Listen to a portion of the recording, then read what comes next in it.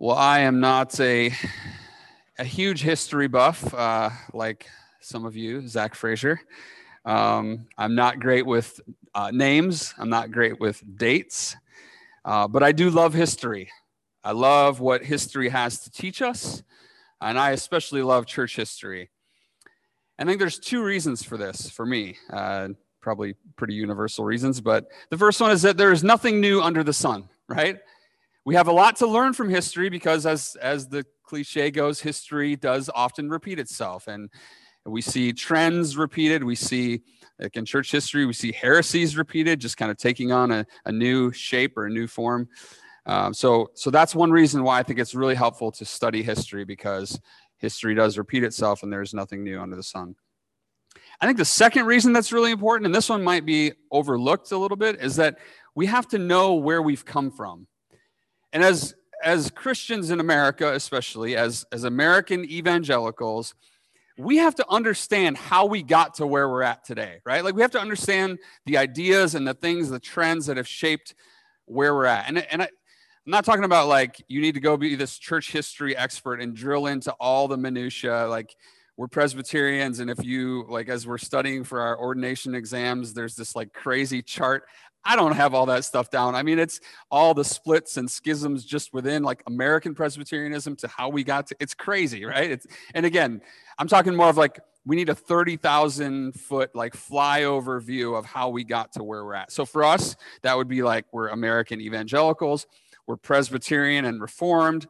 What does that mean? How did we get to there? We're Protestants, right? Like we come out of the Reformation, and fundamentally we're Christians, right? Like we need to understand where that all started. Like why are we Christians? And then why do we attach those other labels to us, and how do we identify? And, you know, for the like, oh, I just read my Bible crowd, like, I'm sorry, but you don't just you don't just exist in your own little like Christian bubble. Like there's so many things that have shaped who you are and how you even read the Bible. And we have to understand those things. So, okay, that rant is over. But I think these things are really, it's two sides of the same coin in looking at this. So how did we get from the Bible times, right, till today? How do we get from Jesus to today? Like what all has transpired? So we look at that. And then how do we get from where we are today back to faithfulness to Christ, right? We have to look at it from there to here, and from here back to there. Like we have to understand what has shaped us in between. And I would argue that we're actually doing this all the time, whether we realize it or not. As we're asking these questions, I'm asking these questions as I preach. We're asking these questions in our community groups. We're asking these questions in our men's and women's times as we study the scriptures together. We're constantly looking at these things. We're constantly analyzing these things. We're constantly making arguments for like, why do we think this is what the Bible says, right? And that doesn't just come out of like, oh, we're just reacting to like something that happened in the last week in America, right? Like, even all of these events that are happening, like we have to understand this bigger picture. And I think this should really be second nature for us as Christians. In other words, I don't need to come up here like every single time I preach and give you this big, like lengthy overview of all the things I just said, right? That would be really boring and get old.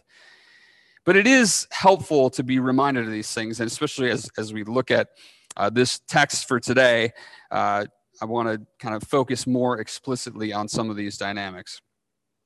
So I want to go back in time a little bit and do a little history overview.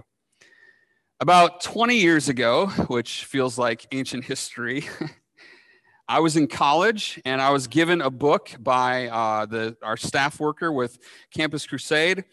I think this book would have been way over my head in a lot of ways at the time, and not to discourage you younger folks, but they're from, feeling like, oh, I can't understand these things. But I think there really is value in lessons learned over many years. But you can't, I'm not saying you can't understand and apply these things in your life today. But I did learn some lessons over the years that I think makes now this book mean a lot more to me. And this book is called The Cost of Discipleship. This book has made a trek around the world. I brought it with me to China, and it sat on my bookshelf for a decade, and I never read it. I brought it back to America, and I finally, after all these years, dug into it this week. Now, if you have the ESV and you look at the text for today, the subheading there for this passage is the cost of discipleship. And it was a great time for me to finally crack this book open. The Cost of Discipleship is written by Dietrich Bonhoeffer. He was a German pastor. He resisted the Nazi regime and was eventually martyred just before the end of the war. That's a that's like a 100,000-foot flyover view of his life, but very important and influential pastor in Germany at that time. Had a lot of connections with some churches in America and things like that. But in the book, he's actually addressing a problem in the church in Germany in his day, and he points back to Luther and how the church in his time has really muddied the waters of Luther's message. This is a similar thing to what Luther did when he spoke out against the abuses of the Roman Catholic Church at the time of the Reformation. He's saying, here's this message, and you guys have twisted it, right? You've changed it. And here's Bonhoeffer, like a couple hundred years later, on the heels of Luther having done all these things, and he's saying, here's what this forefather of ours has done to fight for the faith, and here we are, like, making it about something that it's not. So again, just brief historical snapshot, like that's why it's important that we have to study history. We have to know our theology. We have to understand how things can go off the rails, right? And how we can get sidetracked so that history doesn't repeat itself. We'll get into that in a little bit, and we'll see a little more clearly what the issue was that Bonhoeffer was addressing related to discipleship. But first, let's go to our text for this morning and see from God's word what Jesus has to say to us about the cost of following him. Luke 14, 25 to 35. Please pay attention to the reading of God's word. Now great crowds accompanied him, and he turned and said to them, if anyone comes to me and does not hate his own father and mother and wife and children and brothers and sisters, yes, and even his own life, he cannot be my disciple. Whoever does not bear his own cross and come after me cannot be my disciple. For which of you, desiring to build a tower, does not first sit down and count the cost, whether he has enough to complete it? Otherwise, when he has laid a foundation and is not able to finish, all who see it begin to mock him, saying, this man began to build and was not able to finish. Or what king going out to encounter another king in war will not sit down first and deliberate whether he is able with 10,000 to meet him who comes against him with 20,000? And if not, while the other is yet a great way off, he sends a delegation and asks for terms of peace. So therefore, any one of you who does not renounce all that he has cannot be my disciple. Salt is good, but if salt has lost its taste, how shall its saltiness be restored? It is of no use either for the soil or for the manure pile. It is thrown away. He who has ears to hear, let him hear. This is the word of the Lord. Well, so what's the problem that Jesus addresses here? It's whether or not he is number one in our lives, right? James talked on this last week, especially in verses 18 through 20, where these people are making excuses. They didn't want to accept the invitation to the banquet. One of them said, I bought a field and I must go out and see it. Have me excused. Another said, I have bought 5 yoke of oxen and I go to examine them. Please have me excused. And another said, I have married a wife and therefore I cannot come. So the issue was, is Jesus the number one priority, right? Is Jesus first priority in our lives? And coming back to Bonhoeffer, his critique of the church in Germany analyzes this passage and several parallel passages as he addresses the issue of cheap grace versus costly grace. The first chapter in the book is called Costly Grace. And he argues that there's a fundamental misunderstanding of the gospel and a departure from everything Luther taught about what it means to be right with God through faith in Christ. and I will let him tell it in his own words. He said, when the Reformation came, the providence of God raised Martin Luther to restore the gospel of pure, costly grace. Luther passed through the monastery. He was a monk, and all this was part of the divine plan. Luther had left all to follow Christ on the path of absolute obedience. He had renounced the world in order to live the Christian life. He had learned obedience to Christ and to his church, because only he who is obedient can believe. The call to the monastery demanded of Luther the complete surrender of his life. But God shattered all his hopes. He showed him through the scriptures that the following of Christ is not the achievement or merit of a select few, but the divine command to all Christians without distinction. Monasticism had transformed the humble work of discipleship into the meritorious activity of the saints, and the self-renunciation of discipleship into the flagrant spiritual self-assertion of the religious. The world had crept into the very heart of the monastic life and was once more making havoc. The monk's attempt to flee from the world turned out to be a subtle form of love for the world. The bottom having thus been knocked out of the religious life, Luther laid hold upon grace.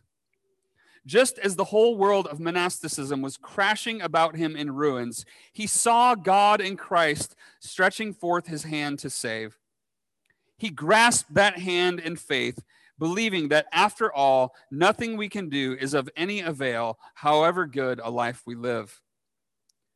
The grace which gave itself to him was a costly grace, and it shattered his whole existence.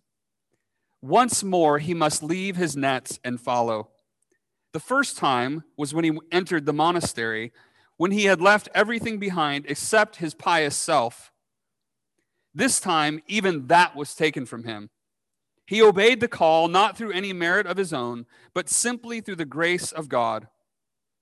Luther did not hear the word, "Of course you have sinned, but now everything is forgiven, so you can stay as you are and enjoy the consolations of forgiveness." No, Luther had to leave the monastery and go back to the world, not because the world in itself was good and holy, but because even the monastery was only a part of the world.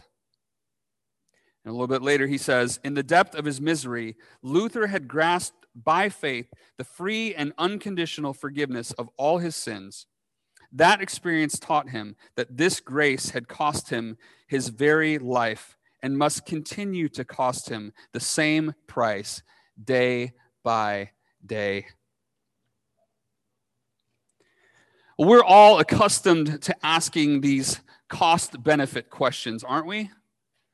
What is it going to cost me, and what am I going to get out of it? That's why you read the 1-star reviews on Amazon to see if the item that you're going to buy is worth it, right? Is it going to break in the first 2 weeks? Is it just some piece of junk? Or is this something that's going to be worth my investment? But this mentality can quite easily creep into our Christian discipleship.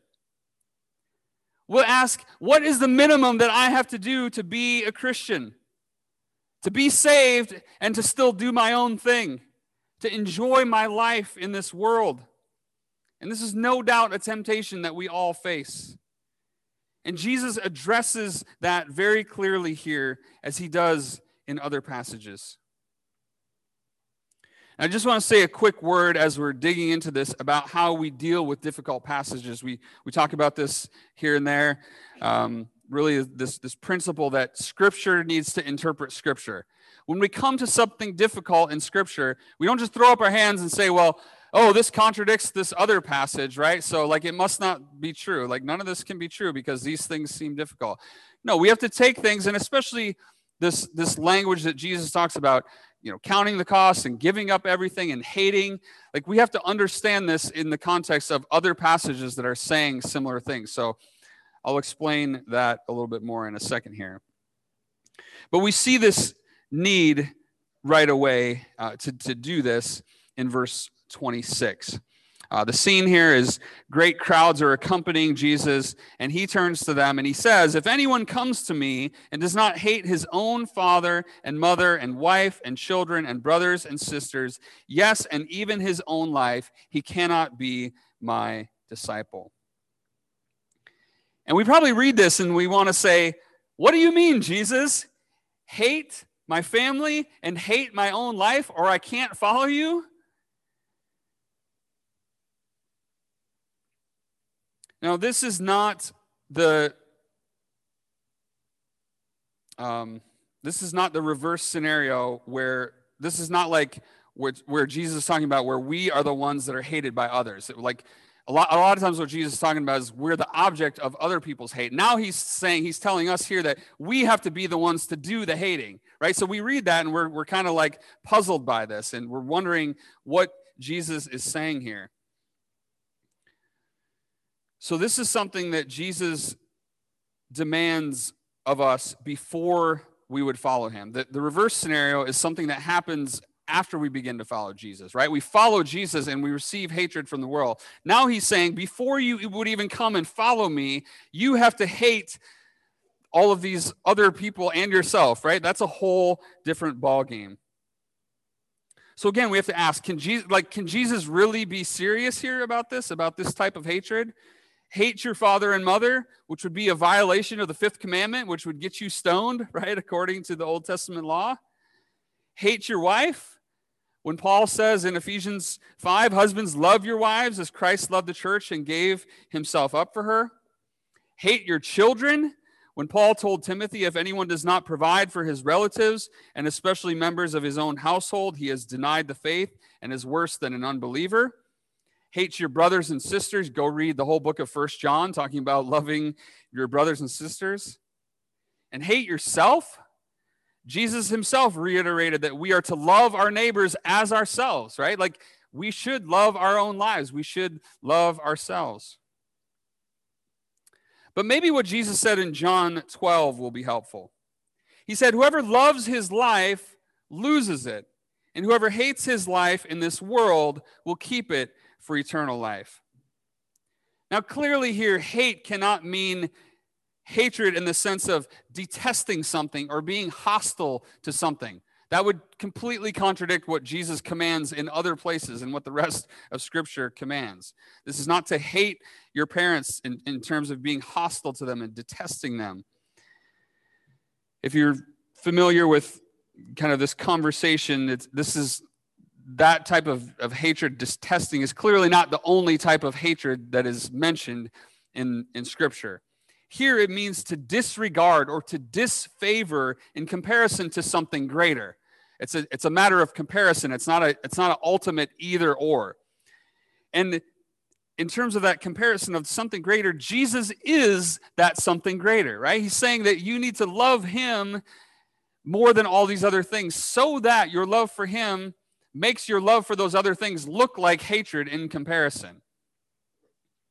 So our main question in light of that we need to wrestle with and that we need to answer is Jesus number one in my life?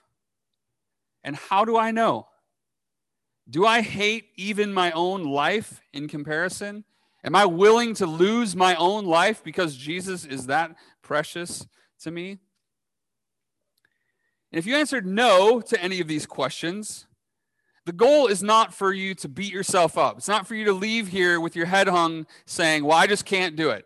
I can't live the Christian life. I can't love Jesus enough. I guess I'm just a no good, filthy sinner, and I'm just going to go home and have a pity party. Rather, it's to seek God by his grace.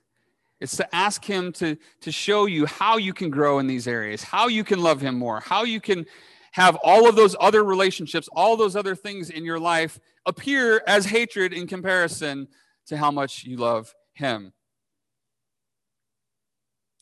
So that's the first challenge from Jesus about the value of our human relationships in comparison to our relationship with him. Now he takes it a step further in verse 27. Whoever does not bear his own cross and come after me cannot be my disciple.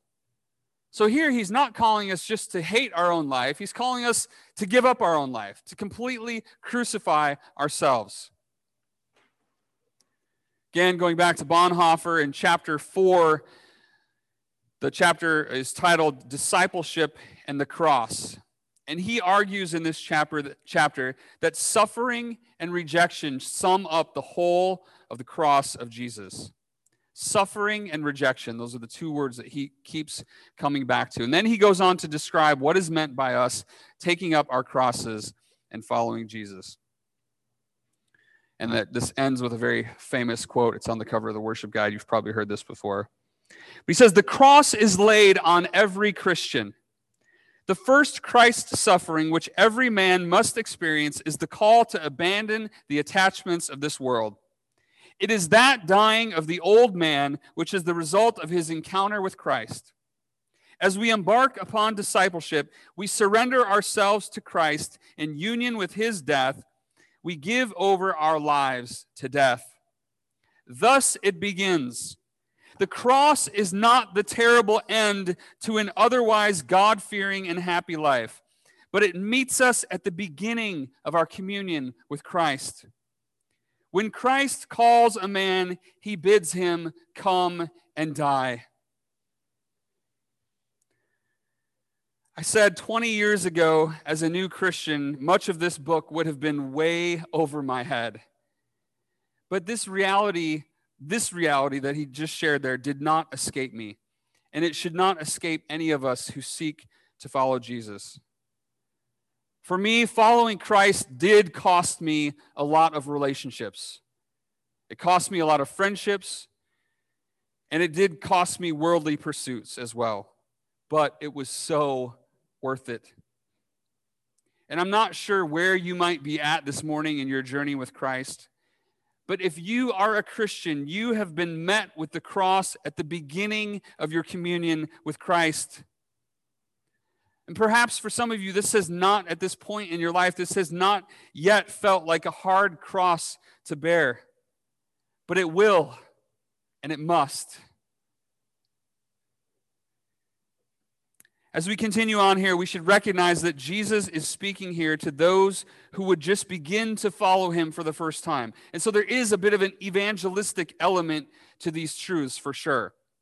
But let us not forget that these truths apply to us whether we follow Jesus for 2 years or 20 years or 50 years. And as Luther talked about, it's that day by day taking up the cross, that day by day dying to self.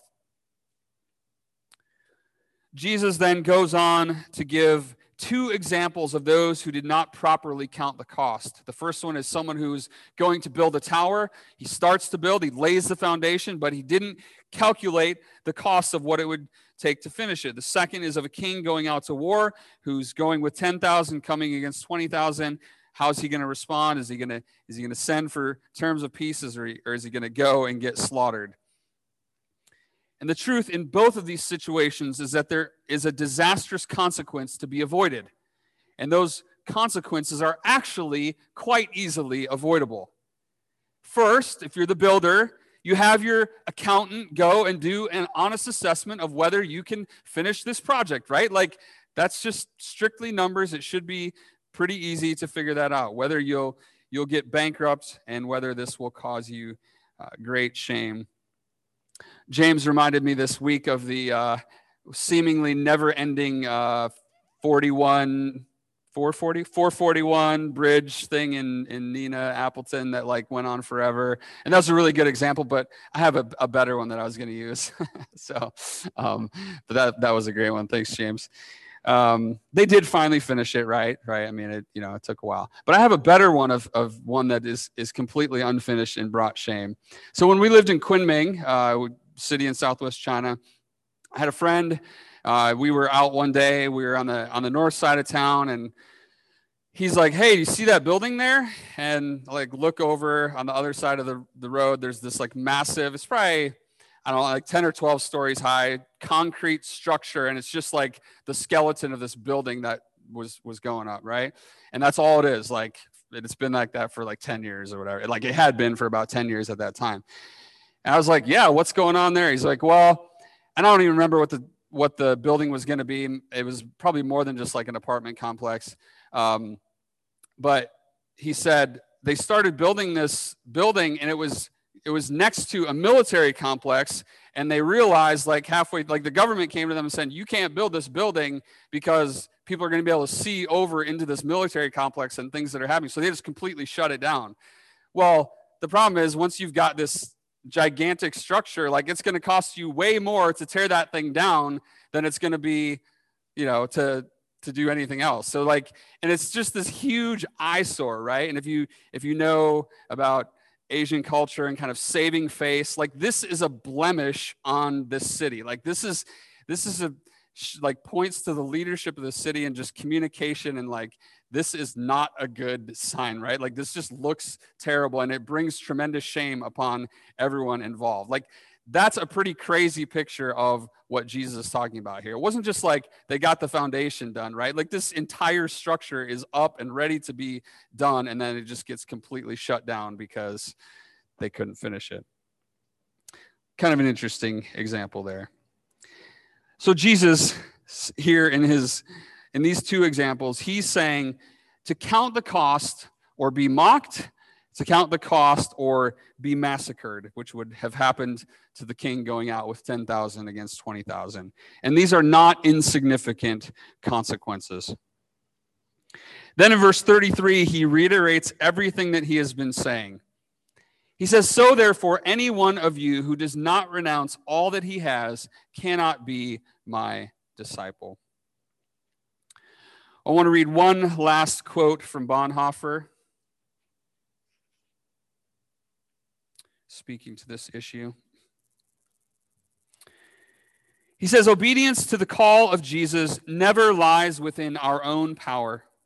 If, for instance, we give away all our possessions, that act is not in itself the obedience he demands. In fact, such a step might be the precise opposite of obedience to Jesus, for we might then be choosing a way of life for ourselves, some Christian ideal or some ideal of Franciscan poverty. Indeed, in the very act of giving away his goods, a man can give allegiance to himself and to an ideal and not to the command of Jesus. He is not set free from his own self, but still more enslaved to himself. The issue here is not in the amount of things that are given up or are left behind or are renounced, but in the quality and in the decisiveness of that renouncing. We say that again. The issue is not the amount of things that are given up or left behind or renounced, but in the quality and decisiveness of that renouncing. When we kicked off our Luke series again this fall, the first week in October, we began this second half of Luke from 9:51 on, where Jesus sets his face to go to Jerusalem. He's going to the cross. The cross is squarely in his sights. We started that section off with Luke 9:57 to 62. And the heading of that section, similarly to this one, is the cost of following Jesus. Here in this passage in 9:57 to 62, people similarly make excuses about why they can't follow Jesus yet. The first one says, I need to go and bury my father.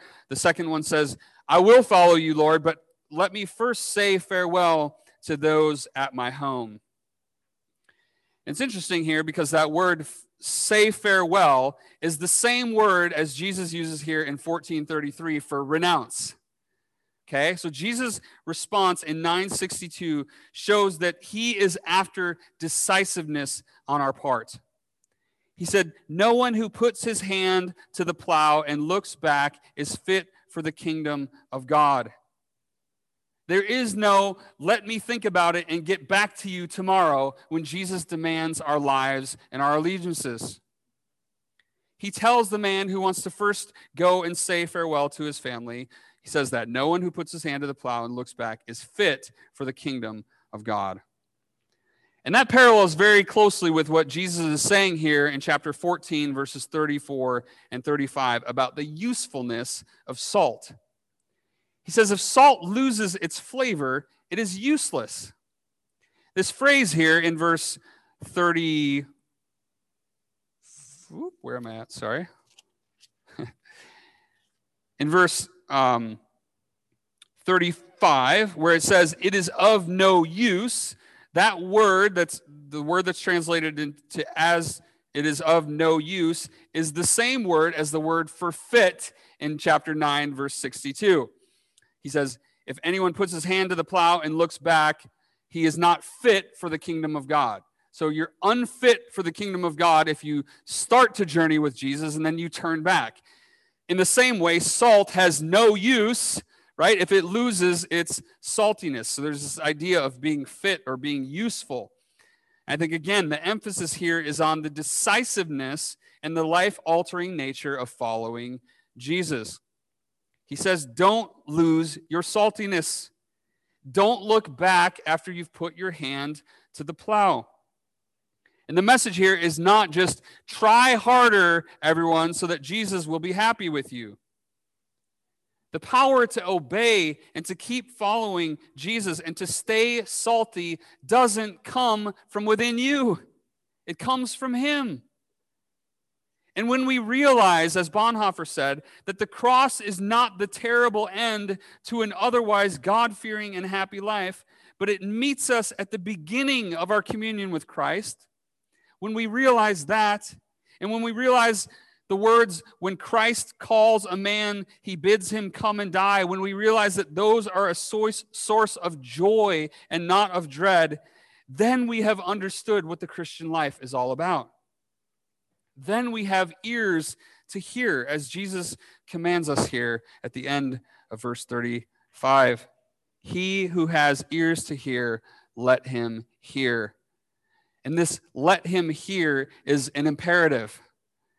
You could, if I was going to translate this like for maximum effect, I would say, he who has ears to let him hear, and then just in all caps, hear, right?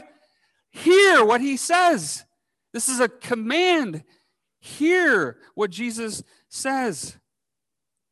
And this is the command to us for all of Jesus' teaching, for the whole Word of God. So let us be cost-counting, salty hearers of his word. Let every word sink into our ears, right? That we might hear and that we might be changed, that we might do these things, that our earthly relationships might look like hatred in comparison to our love for Christ. This is a tremendous challenge for us.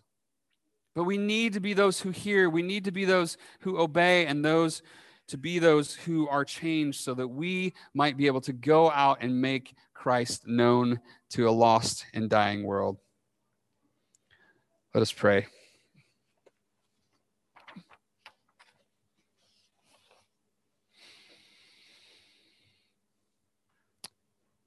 Father, this is not an easy word for us. As we think about evaluating our human relationships in comparison to you, as we think about taking up our cross and following you, as we think about renouncing all that we have, as we think about the willingness to lose our lives, to lose our possessions for your sake and for your kingdom, Father, we should tremble. We should realize that there is nothing that we bring to the table. There's nothing in our own hands that can contribute to that type of discipleship taking place. But as we saw from Bonhoeffer, let us be reminded that the cross is not some painful ending to this life. The cross is a blessing and a joy at the beginning of our communion with Christ. God, may that be true for each and every one of us. May we be those who seek to count the cost, who seek to lay down everything we have for you. God, may we be those who